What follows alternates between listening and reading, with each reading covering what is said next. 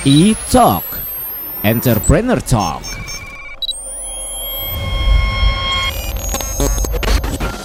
Oke Pop Lovers, balik lagi di E-Talk. Waduh, seru nih karena Abizaki selalu hadir di E-Talk Entrepreneur Talk dengan tamu-tamu spesial. Nggak kalah spesial di episode kali ini, di studio Pop FM kita udah kedatangan tamu. Wah, kita kenalan dulu aja deh.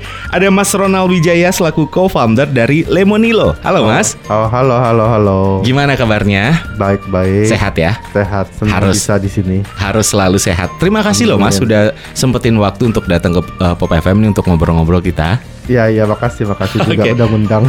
Pastinya. Nih karena kita penasaran dengan Lemonilo, kita semua rata-rata di sini sih udah pada tahu lah ya tentang Lemonilo ini. Tapi kayaknya lebih afdol kalau kita nanya langsung ke yang lebih ngerti. Oke. Kita penasaran dari awal dulu nih Mas, di awal obrolan kita sebenarnya Lemonilo ini hadir di tahun berapa sih Mas, dan visi misi awalnya tuh sebenarnya karena apa?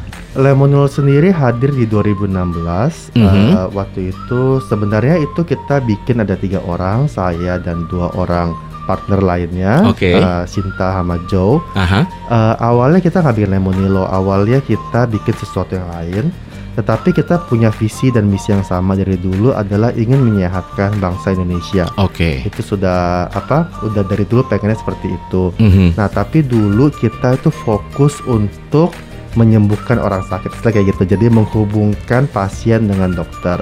Ternyata ya seiring berjalannya waktu, bisnisnya sangat susah dan sangat susah untuk mendapatkan revenue, jadi juga tidak stabil. Dimana kita juga ingin misi kita ini bisa terlaksana ya.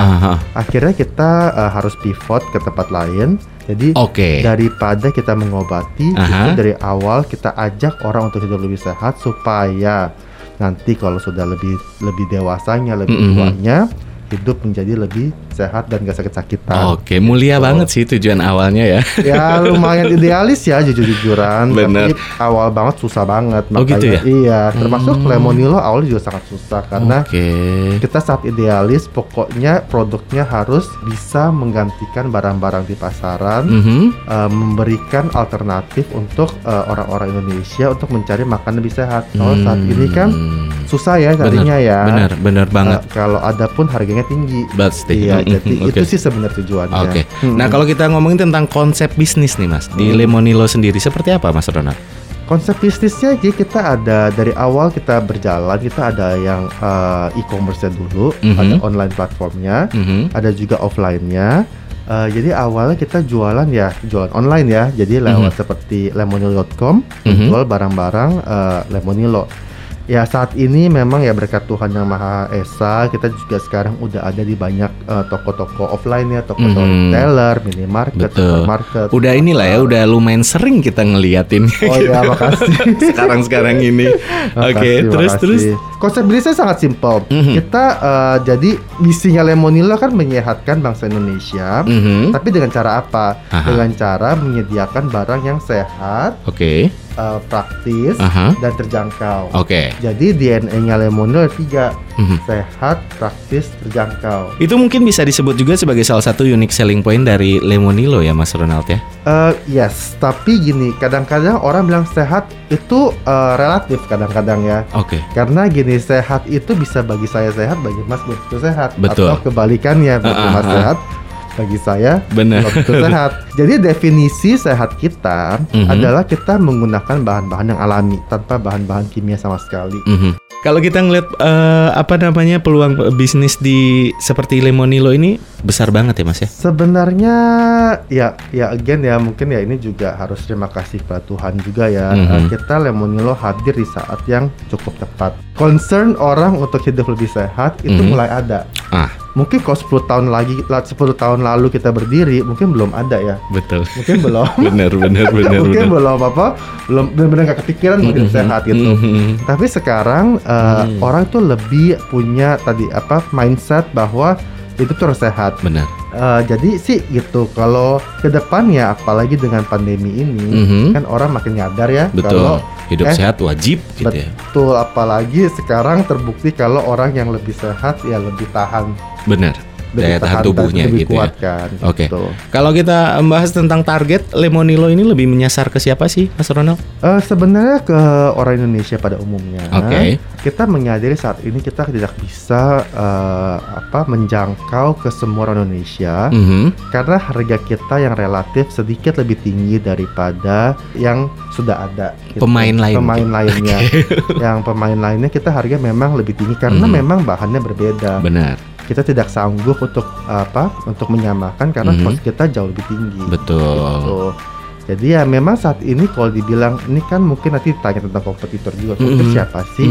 Jujur saat ini belum ada. Kita tidak menganggap pemain lainnya kompetitor, tidak.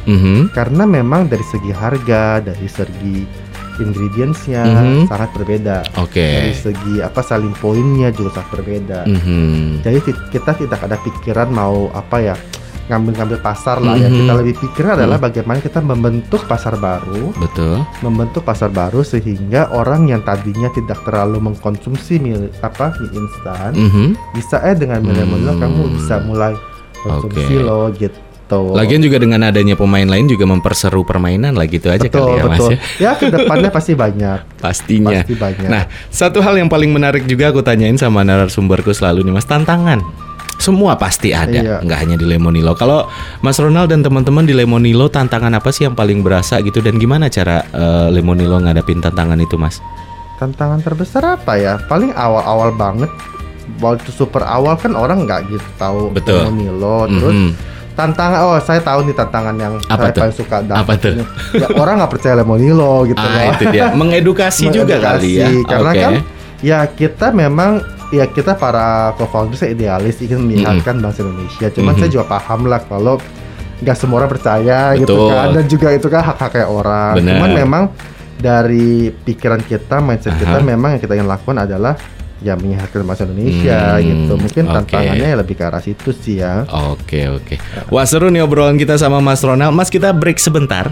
Untuk abis ini kita akan balik lagi di E-Talk. Stay tune ya. E-Talk, Entrepreneur Talk.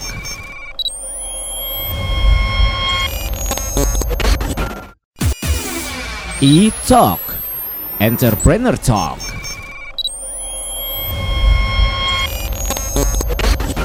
Pop Lovers, masih bareng Abi Zaki di E-Talk. Kali ini ada Mas Ronald Wijaya selaku co-founder dari Lemonilo. Mas, kita lanjut obrolannya ya. Tadi sempat kepotong. Ini aku mau nanya juga tentang pandemi COVID-19 nih. Semua orang pastinya sekarang lagi terdampak ya. Kalau Lemonilo gimana nih bisnis di saat COVID-19? Justru kita waktu awal banget drop sebenarnya. Awal ternyata orang kan bilang panic buying, mesti naik dong. Tapi Lemonilo enggak. Sedih ya jadinya ya. Kenapa sih Lemonilo? Karena mungkin ya masih banyak orang bangsa Indonesia kita menganggap bahwa ya staple needs-nya ya instan lainnya gitu kan. Jadinya pembeli setia Lemonilo bukan yang tipe yang nyetok roll banyak ya, nyetok seadanya aja gitu. Jadi nggak drop lah, tapi stabil aja gitu. Stabil aja, tapi nggak naik berapa kali gitu kayak pemain pada umumnya. Gitu. Nah, menghadapi situasi pasar yang lagi kayak gini di Indonesia terutama ya, ada strategi khusus nggak sih Mas? Strategi khusus kita sih sebenarnya bisa dibilang lebih kepada memfokuskan kembali kita punya visi misi. Bahwa dari awal hidup saya itu penting. Gitu kan. Itu yang kita sangat percaya. Bahwa kesehatan tidak jauh-jauh dari kualitas hidup lah. Pasti. Kira-kira kayak gitu. Itu yang kita fokuskan kembali. Nah, kegiatan promosi saat ini Mas, apa yang lagi digencarin? Kalau aku sambil stalking akun Instagramnya Lemonilo, ini di bio-nya ada diskon up to 30% untuk produk rempah dan bumbu alami. Yes. Itu salah satunya pasti ya. Kita setiap bulan memang ada ya promo-promo khusus lah untuk barang-barang tertentu. Karena kan Lemonilo ini tidak hanya menjual mie instan. Betul. Berarti kalau mau ada promo-promo itu akan diupdate di sosial media gitu ya Mas ya. Nanti bisa diinfoin juga nih. Tapi aku juga penasaran untuk pastilah ya sebuah perusahaan gitu ya Mas Ronald ada goals atau target ke depannya yang pengen dicapai. Mungkin dari short termnya atau long termnya itu pengen kayak gimana sih Mas Lemonilo? Kita targetin selalu bukan revenue. bukan omset. Tapi berapa banyak orang yang sudah mengkonsumsi dalam hal ini mie instan dulu, karena kita nggak muluk-muluk. Paling besar penjualan kita kan lewat mie instannya. Yang kita inginkan adalah kita membuat impact, kita membuat sesuatu impact yang lebih bagus, membuat kontribusi kepada bangsa Indonesia. Orang-orang Indonesia ini harus punya lebih mindsetnya harus bisa lebih mau hidup lebih sehat lagi gitu. Nah, ini kalau pop lovers lihat Mas Ronald ini juga masih orang muda banget. Nah, mumpung ada nih, kita juga pengen minta tips dong Mas. Mas Ronald pasti udah cukup lama lah ya menjadi seorang bisnismen gitu. Berbagi tips juga untuk pop lovers di luar sana yang pengen memulai bisnis, tapi kadang ada orang bingung harus apa dulu gue nih pertama untuk memulai bisnis itu. Boleh dong Mas tips-tipsnya nih dari Mas Ronald pribadi mungkin? Nomor satu pertanyaan yang saya sering dapat itu masalah modal. Ya kan? Modalnya belum ada, modal dikumpulin. Ya jujur-jujuran modal kalau dikumpulin seumur hidup mungkin susah dapat juga ya. Nggak mulai-mulai ntar ya? Iya nggak mulai-mulai ya. Dia mulainya dulu, nggak usah terlalu idealis harus ada modal. Misalnya 10%-nya aja ya udah coba dulu deh gitu. Always start small dulu, startin. Zaman-zaman sekarang juga banyak yang namanya venture kapitalis ya. Jadi bisa mendapat perolehan modal ya. Perolehan modal udah lumayan banyak lah di sana yang itu. Tapi atau visi-visi ini ya mereka juga banyak nyasar. Maksudnya visi-visi ini juga perlu uangnya mereka untuk diinvestkan ke founders yang mereka merasa ada potensi pasti. Jadi ya mungkin sering-sering ikut aja acara-acara visi, kenalan, itu penting ya. Iya, itu juga penting. Cuman kalau dari modal, bagaimanapun juga penggalangan dana terbaik adalah menggalang dana dari konsumen kalian sendiri. Jadi jangan kita terlalu bukan manja ya, tapi tergantung lah. Jangan terlalu tergantung terhadap uang investor. Kalau uang investor lagi masuk, happy. Uang investornya seret, pusing ya kan.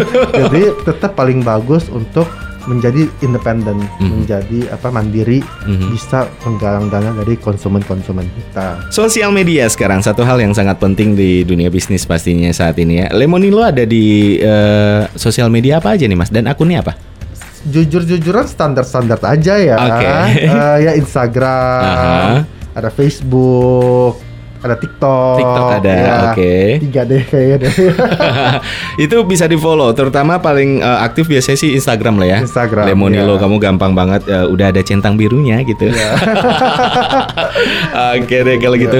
Mas Ronald, waktu kita juga terbatas nih, padahal masih banyak yang pengen diobrolin, tapi kayaknya kita udah harus sudahan dulu. Terima kasih banyak nih, berbagi ilmunya. Sukses terus untuk Lemonilo. Mudah-mudahan nanti kita ada waktu untuk ngobrol lebih panjang lagi gitu ya. Ya, makasih banyak ya atas ini undangannya. E-Talk, Entrepreneur Talk.